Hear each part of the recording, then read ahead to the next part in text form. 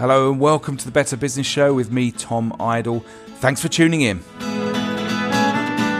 Coming up this week. The more choice that a customer has, the more compelling that human element of that service needs to be. Because increasingly, customers will choose an automated, hassle-free route over running the risk of interacting with a grumpy, unhelpful human on the end of the phone or face-to-face. And that is the point at which, an organisation needs to step up. Because we can only put outward what we feel inward. Quick, the robots are coming. Look busy. This week we're in the company of Laura Thomson, business trainer extraordinaire, who says that building better, more responsible businesses is all about making sure us humans are as phenomenal as we can be. Stay tuned.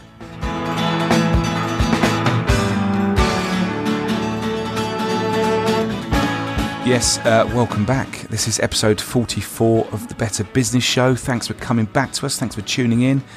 Sorry we didn't have our usual Friday 5 podcast last week. The week just got away from me and I wasn't able to jump on a call with Vix and do our usual thing, so sorry about that. But there was so much to chat about last week. What a week in the world of politics. Donald Trump, President of the United States. Wow. Of course, there's been plenty of commentary in the days that followed about the hows and the whys and the wherefores of how somebody like that has ended up in the highest seat in global politics.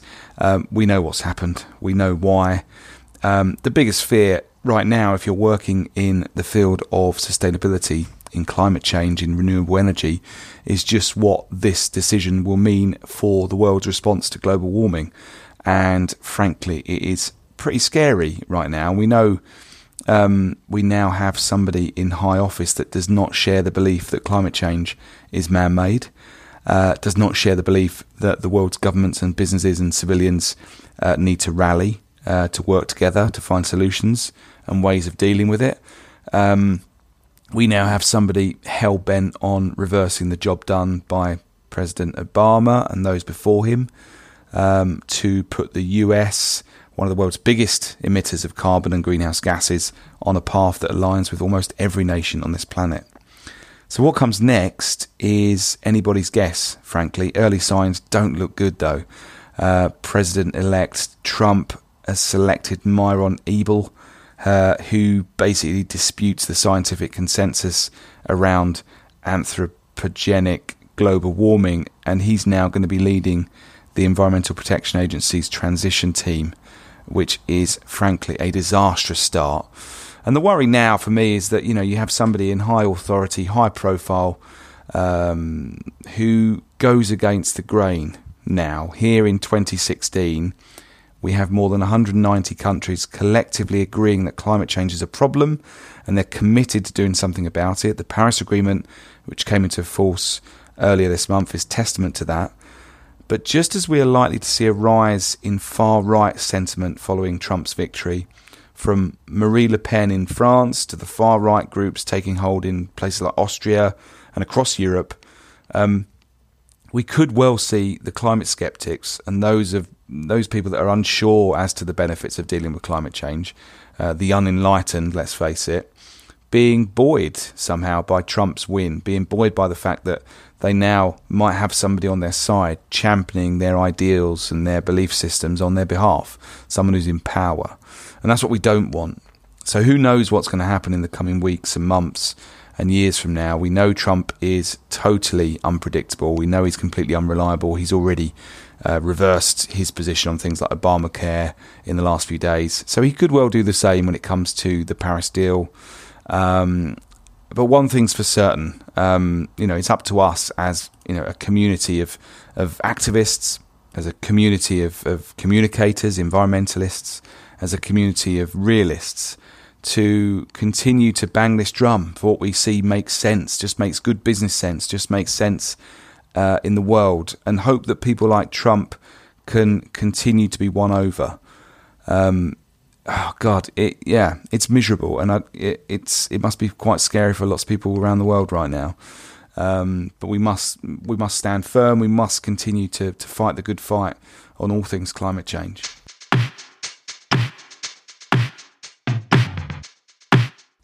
Now it's time to get a bit more upbeat for today's show. It's got a really, really interesting guest for you this week.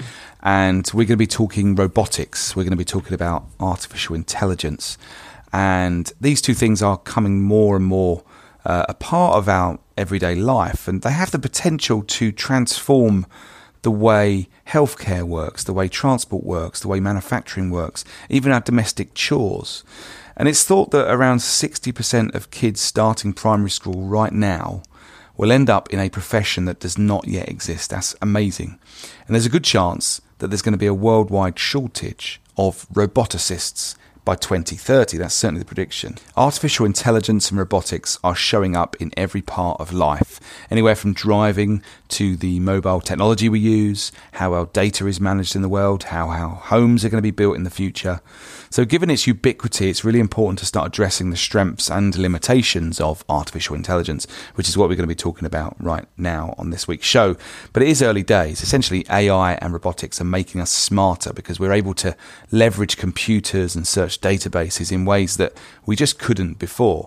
Take something like healthcare. There's no doubt that we're going to see machine learning techniques try to get a better understanding of what symptoms might lead to certain diseases. And that's good news. Progress is good. But right now, artificial intelligence is not nearly as smart as people would like it to be. We're nowhere near a car that can drive itself under all conditions at all times. The early versions of the self-driving car, for example, will be those that can drive themselves very reliably under certain slow conditions and environments that are really quite structured. The use of AI and robots throws up all manner of questions about ethics. There's very good reason that this is a subject that will feature very prominently on the agenda when the World Economic Forum kicks off in Davos in January. There is an argument which says that we as humans need to be sure that the decision logic that we program into systems is what we perceive to be ethical, and then of course that the sensors can actually detect the world as it is and what we hope it should be. There's a fantastic article that the World Economic Forum published last month. Can we trust robots to make ethical decisions? Which this article lists a whole bunch of different examples where AI has kind of gone wrong. I'll put a link in today's show notes for you. Driverless cars is on that list. There's been plenty of debate about how Google has actually programmed an algorithm so that the driverless cars actually hit a building before they hit a person, for example. But despite these ongoing ethical, moral, sustainable dilemmas, AI and robots are here to stay. By 2030, we're going to see much more technology being used in homes, offices, cars that really understand our behaviour and can change the environment. They might make a building heat up or cool down, for example, or do various tasks around the home. You'll see medicine improve too. And the general assumption is that we live in an improved world, but one in which we're just going to have to accept. And crucially, that AI and robotics, the increased use of these, will lead to job displacement. And that is something our guest on this week's show wholeheartedly contests. Laura Thomson, a workplace learning and development consultant who started up her business, Phenomenal Training, about 8 years ago, has spent many years working with businesses, training teams to maximise their potential, whether that's in sales or management or leadership, communications. And for the last few years, really sort of honing in on the decision-making under pressure for leaders in business. A hugely fascinating profession she's in. And she's been closely monitoring the rise of robots in the workplace and is confident that the value of humans in our creativity, our curiosity, our ability to care and empathise, and the way in which we can work together should not be ignored or underestimated in the face of the smarts and the efficiency and the gains in productivity that have been brought about by robots. Anyway, here's my chat with Laura this week. Laura, thank you so much for being on the Better Business Show. Lovely to have you join us. And it's a slight departure for us this week, as our lovely audience is about to find out. But I'm very excited to speak with you and find out about what you're up to right now and to explore some of your work. Laura, let's kick off by finding out a bit about you. Who are you? What is it that you do? Hello, Tom. So I've been working for the last 16, 17 years in the world of workplace learning and development. And for the last 8 years, I've been running my own business, Phenomenal Training, working with a number of different clients, looking at how they can maximise the potential of people they work with, who work in their businesses. So ranging from big clients such as Heathrow Airport, Argos, Habitat, Homebase, Body Shop, Phase 8, as well as kind of small, funky little agencies based in Soho, etc. And also increasingly more work in the public sector, so with schools and education departments. Okay, so what is it you're specifically sort of helping them do when you go into a big business like Heathrow, work with their teams? What is it you're actually helping them do? Well, I guess historically I would have been brought in to help leadership development. So what can the leaders within that organisation do to get the best out of their teams, align everyone to the organisational goal and kind of, get things moving, get things going in a way that is good for the teams and good for the business, etc. However, the slant I have brought in to it in the sort of the last 12 to 18 months is particularly looking at what are those unique human elements within that organisation in terms of what they do, the product or the service, and how can we then optimise and maximise those specific, unique human elements. Okay. So that's the kind of slant I've been working on recently. Yeah. Which is a lovely segue into what we want to sort of really focus on in today's chat, which is about robots, which I know that it's become a bit of an obsession for you, and for good reason. I was looking at the agenda for the forthcoming World Economic Forum happening in Davos, as it does every January, and robotics and AI is a big part of the agenda this time round. Yes. Give us a sense of what changes you're seeing in the workplace in these last few years. I mean, what's happening? Obviously, the advent of AI and the use of robotics in a number of sectors. But what are you seeing happening in the workplace? Yeah, okay. I mean, it's interesting with Davos, Tom, because it was last year that the World Economic Forum at the last Davos conference, I think the key white paper they published was the one that said like 48% of jobs are at risk of automation, etc. So, it's interesting they're building on that as a theme again this year, because that was the first kind of formal acknowledgement, I think, that there's an interesting future ahead of us in terms of our sort of world at work. Right. So what I'm seeing right now is in the world of manufacturing and production, robots and the use of robots has completely transformed what a factory looks like. You've only got to look at the recent change in the Rolls-Royce factory where by removing humans from that workplace, it's actually increased the productivity by it being mainly manned by robots, I believe. I have no kind of direct experience of that, but from what I've read in the newspaper, what I'm seeing in the workplaces I'm working in is you then have this increased kind of clash, I guess, between the machines within a role and then the workarounds that the humans have to do as those machines are becoming more and more sophisticated. So what I mean by that is if you look at an airport, you've got passengers checking in, and like in supermarkets, you've got the self-serve option, and the self-serve option, like in a supermarket and an airport, work as well as the end user. So many times I've been stuck at a supermarket with an unexpected item in my baggage area, and the equivalent happens in an airport as well. And at that point, the system comes to a standstill because you still need a human to come along and help another human. Yeah. So what I'm observing are increasingly examples of where you've got a human looking a little bit lost, who's in that kind of customer position, waiting for someone to come and kind of help them. And I think we'll see that over the next 2 or 3 years, just as we kind of work out what are the roles that are ideal to be automated and what are those positions that actually still need a human. So I'm increasingly kind of seeing that.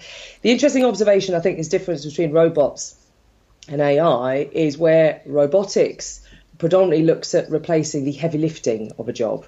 So, for example, in Terminal 3 in Heathrow, there's the 2 big robot arms. So you've got the robots that pack and all the baggage in a really kind of clever way, and they replace the heavy lifting and the manual injury that all the guys working down there may have experienced from lifting all the heaviest bags. Yeah. So robots are kind of increasingly replacing the doing aspect of a job. I think what's fascinating about artificial intelligence, hence the interest of this at Davos, is that artificial intelligence, now we have the cloud able to handle all the data, and the computers are able to make more and more insightful leaps of logic from the data that it's able to now store, artificial intelligence is now going to be able to do some of those more service-related aspects of a job, and that is what will become increasingly game-changing. Who is smarter to make a decision about something within a job? Is it a human using gut feel, or is it a piece of AI using ultra-rational, evidence-based decisions on information? Yeah. So it's early days, basically, but businesses are not going to be able to kind of, pass up the opportunity for robotics or AI to create efficiency, boost productivity, reduce health and safety incidents. I mean, this is all really, really good stuff, isn't it? We're only going to see more of this stuff, aren't we? That's the prediction, isn't it?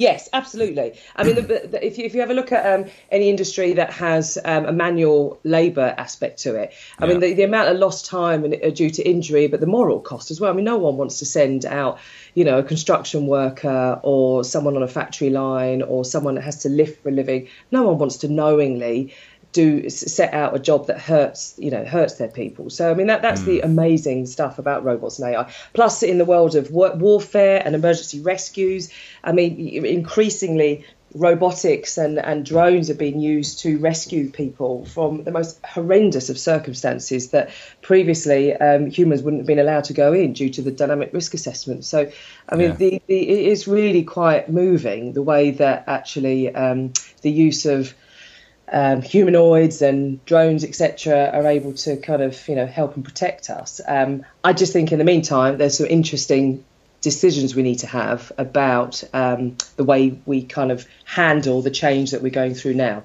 just to make sure that the right things are delegated out and the right things are then kept kind of human aspects of the job. And ultimately, I guess there will always be this mix going forward. I mean, I guess one of the arguments against something like a self-service till in a supermarket is that, it does away with that kind of that human interaction. And lots of people say, I don't go to those tills because I want to talk to someone. But actually, similarly, you get people that don't want to talk to people and actually would rather just do it themselves because they don't want that human interaction. It kind of goes both ways, doesn't it? Yes, which all boils down to choice. So it's the feeling of that passenger or that customer or that person, that service user, having the feeling of choice in that moment. Yeah. Do I choose to take the automated route, or do I choose to take the human route? And then we will then look at both. So that customer will look at there and think, right, well, that self-service till looks a little bit tricky, and I've got lots of unusual shaped items in my trolley, so actually it's going to take me a while.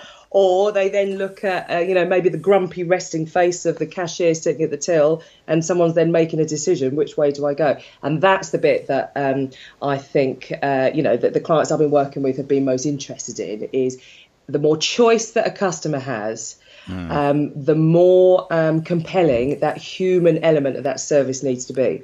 Because increasingly, customers will choose an automated, hassle-free route over running the risk of interacting with a grumpy, unhelpful human on the end of the phone or face-to-face. And that is the point at which, an organisation needs to step up.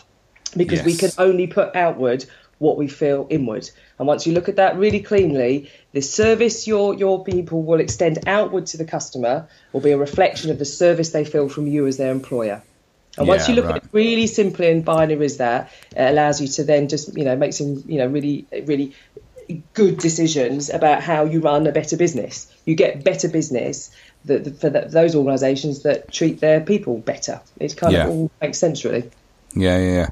And you kind of refer to these 4 C's, don't you? Of, I guess, human value, things that robots, AI, algorithms can't do, which is hugely important. Talk us through the 4 C's, Laura.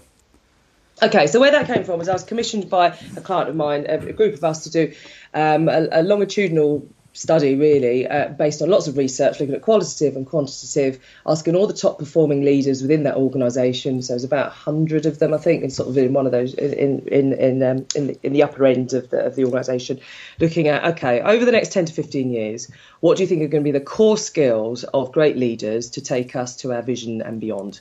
So it was a pretty big question. Yeah. And from that, what was interesting is there are 3 key skills, I guess, that came out, which were emotional intelligence, so the ability to handle emotions and deal with emotions in an intelligent way with the people they work with. customers, team members, etc. Personal resilience, so the ability to withstand and handle pressure and emerge from life's disruption stronger and wiser, and being able to handle mood, I guess, that kind of personal resilience bit. And then mental presence, so the ability for gut feel, intuitive decision making, vision, imagination, etc. And by looking at those skills, what that then tools up that human to be able to do is then in the moment take the choice to act in a human way. So by having those three kind of skills, that then allows that human in that moment to be caring, collaborative, creative and curious. So this is what I've kind of called the 4 C's. Okay. And the ability to care and to be collaborative and to be creative and to be curious are quite special, phenomenal moments in a job, because someone may be paid to look after you and help you get from A to B, but to choose to, in that moment, just touch you on the arm or ask a question, how are you really? And it's those kind of those moments where someone extends genuine care that take your breath away, because as a customer that someone has chosen to be caring with you in that moment. And I think what's going to be interesting over the next 5 to 10 years is, you see, this is not just the impact of us in work as workers, but for many of us, work is our social life as well, and it's where we spend the majority of our day.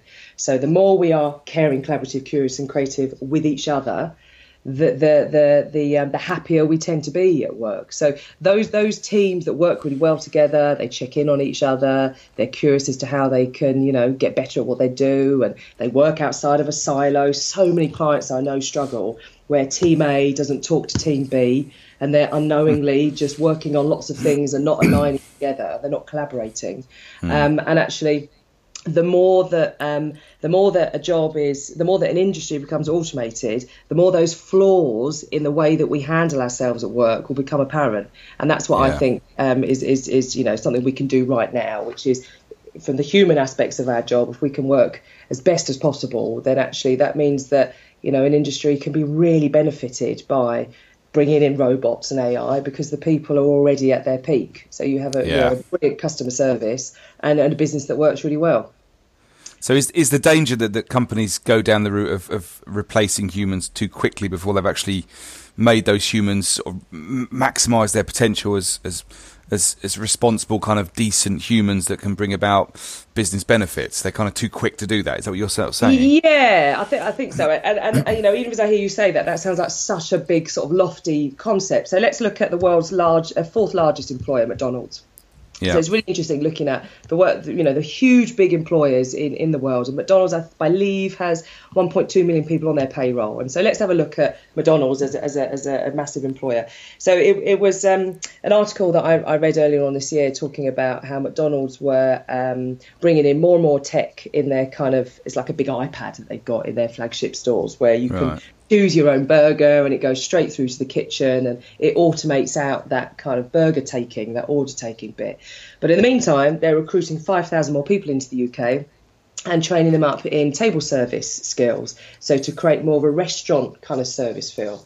And so it just kind of struck me as interesting from a number of different angles, really, in that you've got an example of a better service for customers in that, you've got efficiencies from the order taking, but then you've got the kind of the culture point of view in terms of, a nice place to eat, from a restaurant. So, if you're there with kids, someone to come along and chat with your kids, etc., and give them crayons and all that kind of great stuff. But it also struck me that on a deeper level, of course, if McDonald's doesn't keep on recruiting people, then who's going to be buying the burgers? Because a lot of people that work for a particular company are the type of people that consume from that type of company. So I think that's then the quite serious question that then faced us is that as more and more of these very large employers will be starting to automate more and more of the jobs, that then at some point could have some serious consequences. Because if Starbucks automates everything,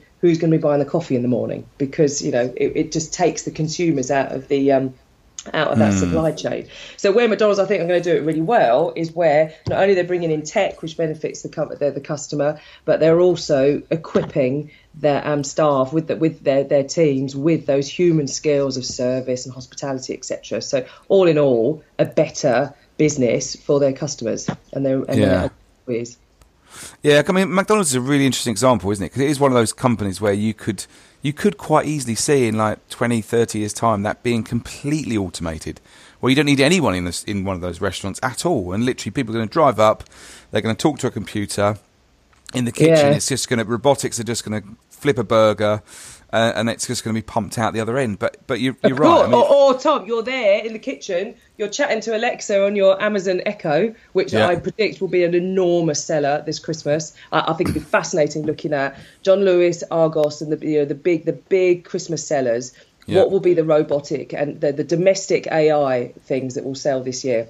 And I predict that the Amazon Echo with the Alexa app will be a huge big seller. So you're there in the kitchen, Alexa overhears you saying that you fancy a McDonald's breakfast, out it calls, puts the order in, and then, the drone comes and delivers it 20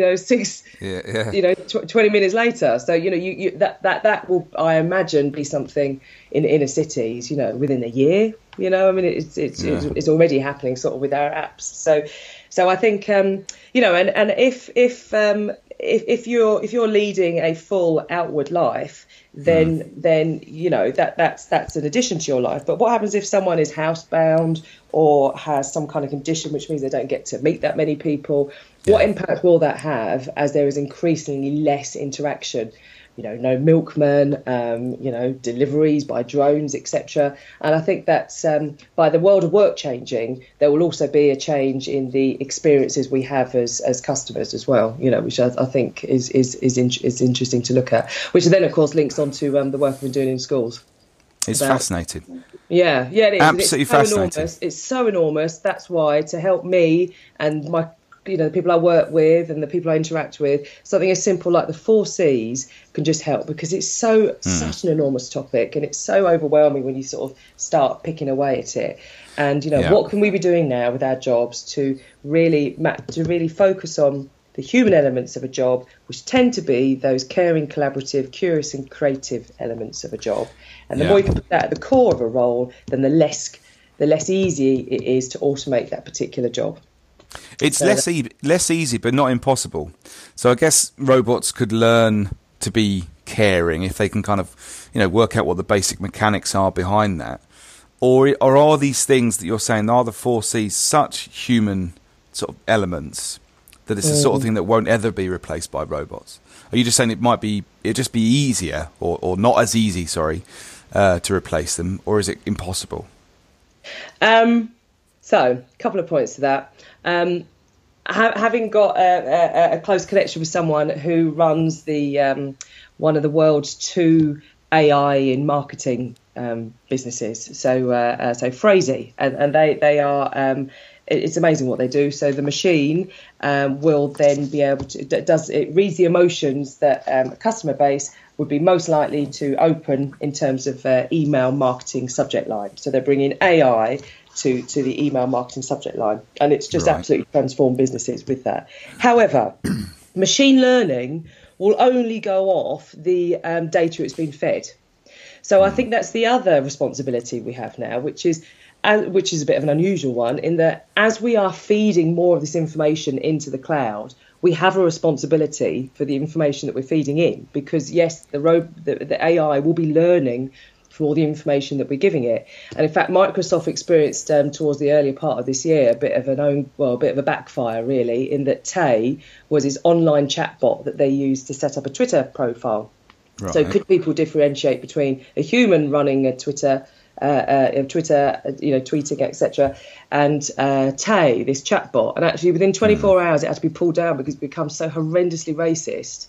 It was just awful, because it had been learning all the words and all the emotions that it was taking from Twitter. Wow. So in response to your question of, well, are these things uniquely human? Well, they may not be, but as there are chatbots out there and AI learning from us, we do have a responsibility to just watch what we put out there, because there will be, these algorithms learning from what we put out there. So that's kind of one slant. The other response I have to that as well is that, yes, we could conduct a longitudinal study looking at, well, in 10 years' time, did the 4 Cs kind of, do what they do what they did. So how much statistical evidence is there that a robot is unable to be caring, etc. And who knows what the kind of future will hold. But I guess the feeling of responsibility I have now is we haven't really got time to do masses of longitudinal research on this, because the pace of change is coming upon us so quickly. That there's a feeling really that the world of work is going to change more in the next 20 years than it has in the last 200.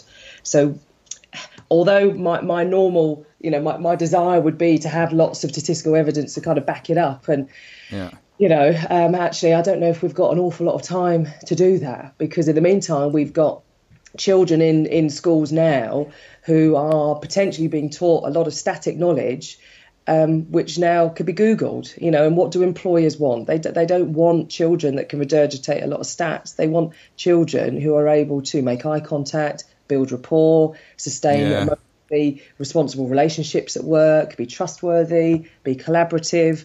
So I guess where the 4Cs comes from is looking at, and the forward-thinking schools are doing that, which is what is amazing, but it's difficult to test that. So there's this kind of dilemma, and it's really difficult to test those soft skills because they're in the moment. They don't necessarily have a KPI attached to them. But you can start to see that in the large organisations that track it, where there are positive employee engagement surveys, that tends to reflect in the customer satisfaction scores. So when a team feel good, the customers that they serve tend to feel good as well.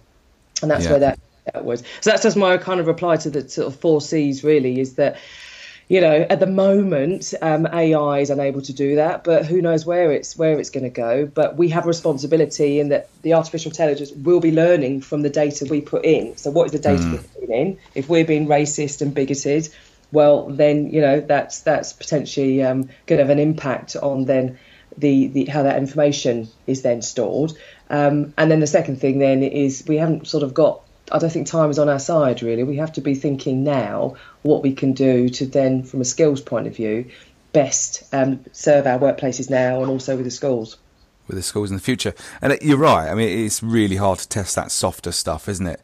I remember having a chat with somebody at the school gates a few months back, and we were having this conversation about, the problems of Google and just how much information and data kids have right now at their fingertips. I mean, my 6-year-old has got an iPad, and he's always, if he wants to find out something, we just say, Google it, Yeah. And so you've got a situation, we've got, answers are easy to come by, but I don't know whether kids necessarily understand what questions to ask. I think that's the key, isn't it? Yeah, I think that's the key. That's where the curiosity bit comes in, and I think from a better business point of view, I mean, ultimately, my ultimate sort of interest in all of this is mental health and mental well-being, and with this kind of relentless work and inability to switch off from work, and as a working parent myself, if my brain is so exhausted by the end of the day that all I can do is kind of ask Google, what should I now do with my child?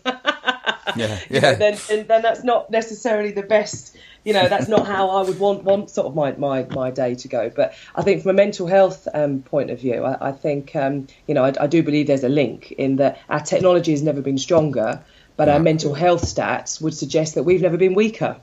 Work just isn't really working for a lot of people at the moment, and of course tech can be amazing at providing self-help support groups for people and the ability for people to collaborate and connect online, but it's also responsible for some horrendous things as well, where that online chat room can then be a source of horror, as well as support. So it just flushes up a whole sort of new world for us to look at, of which there's lots of sort of debate about that. But from the world of work, that those companies that are caring about their employees' mental health tend to be the ones as well that get more loyalty from their teams. So I think there's going to be some interesting. Just as the Corporate Manslaughter Act had huge implications for companies having to physically look after their people, I think we will see increasingly more pressure from the government for organisations to need to look after the mental well-being of their people as well. Interesting. Because, And I wonder whether you have any sort of advice, just to sort of round up now, of kind of how you implement some of these changes. As you know, Laura, the premise of the Better Business Show is to kind of showcase the very best examples of companies that have found new ways of doing business or making things or selling things. creating better, more responsible business and proving that sustainable models do and can work. What's your advice for the companies that usually tune into this show to find inspiration and ideas? Because I look at the 4Cs and I think, well, it all makes absolute sense. Yeah. But it's not always easy to implement this stuff, especially in the the cut and thrust world of quarterly growth, sales targets, all that type of stuff. To think about some of this stuff, which quite frankly, some business people might consider to be quite sort of soft and fluffy. How do you do it? How do you actually implement some of these changes? What's your advice?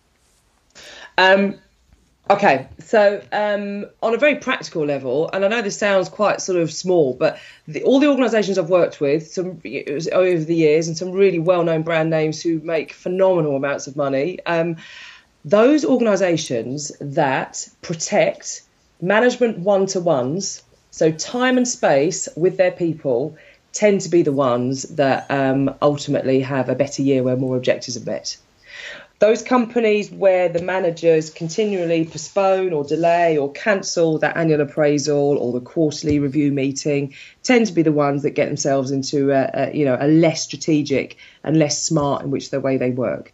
So although it might sound a little bit kind of overly simplistic, I've noticed over the last 16 years working, I have the privileged position of working, with lots of amazing organisations, is that those organisations that have in their schedule regular one-to-ones and catch-ups within their team, and they stick to them and they honour them, tend to be the teams that work better, feel more connected to the company vision and the organisational goal, and the flow of information goes round, etc., and that it tends to be all round better. So I think it's protecting that time and space with your people. The second observation I've also seen is those organisations that help bring a little bit more variety to a human's working environment as well. And I predict that increasingly we will see more of these inside gardens happening. So some of the most aspirational, inspiring workplaces I've worked in, if you look at Heathrow Airport, for example, from a passenger point of view, around Terminal 3, they're bringing in these living walls. So inside gardens, the vertical gardens that are a calming and inspiring place to queue as a passenger. Yeah. And they've also started to bring that into the head office. And I predict that over the next 3 to 5 years, we will see more and more nature brought in, because people tend to feel more human when they're with other humans and they're with nature. And I think the most forward-thinking schools bring nature in. The most forward-thinking organisations will bring nature in. So if you think about it, in an office where you've got the window seat, you tend to feel happier. And if you feel happier, you'll tend to work more. So I think there's a link between human productivity and that kind of how you feel in your work. And we tend to feel more human the more time we have with other humans and the more time we have with nature, which I know is a bit of an unusual way to look at it. But that's the fascinating thing that robots and AI bring to you, because the more we bring machines into our work, the more we need the humans to bring forth their most human side forward. Otherwise, where's your competitive advantage?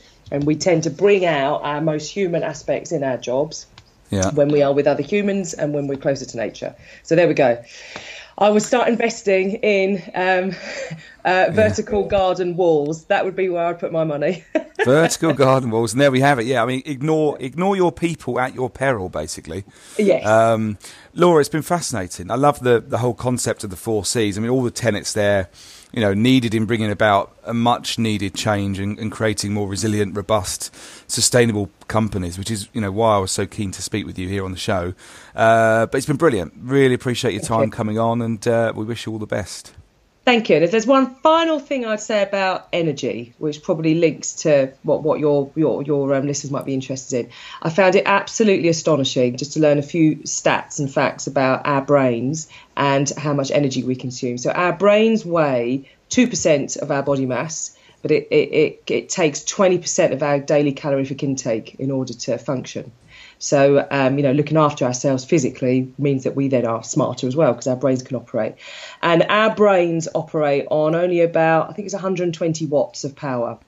So our brains operate on a really small amount of power, whereas IBM's Watson, which is their most advanced AI, I think it's something like 750,000 watts or something. So from an energy point of view, the more machinery and the more artificial intelligence we have, it takes a vast amount of energy, which is why a lot of organisations store their big mainframes underwater now, because there's so much heat that's emerged. Wow. So although AI has recently helped Google drop its energy bill by 40%, there is also a knock-on effect of using all this machinery and artificial intelligence. So I think as well, from a tougher business perspective, the more we can kind of get optimum productivity from the humans using all of that brain power we have, then the smarter and more efficient that organisation as well. But I just thought that was quite an interesting thing to add for your listeners, in that I went to a lecture as part of delivered by someone at Google DeepMind,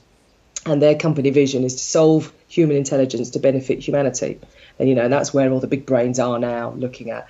And I just thought that was quite interesting from a brain point of view, just how phenomenal our brains are. And on a Monday morning, how much are we actually using our full capacity? So that's always my call to action. If I'm not better than Google in this moment, then what value am I actually adding? Yeah, good. Laura Thomson there, CEO and founder of Phenomenal Training. Love that whole concept of the 4 Cs and how human endeavour and value must trump the rise of the robot if companies are to succeed in the future. The robots are coming. Look busy. Anyway, before I go this week, just another reminder to sign up to the Better Business Show newsletter. Just go to our website, betterbusiness.show.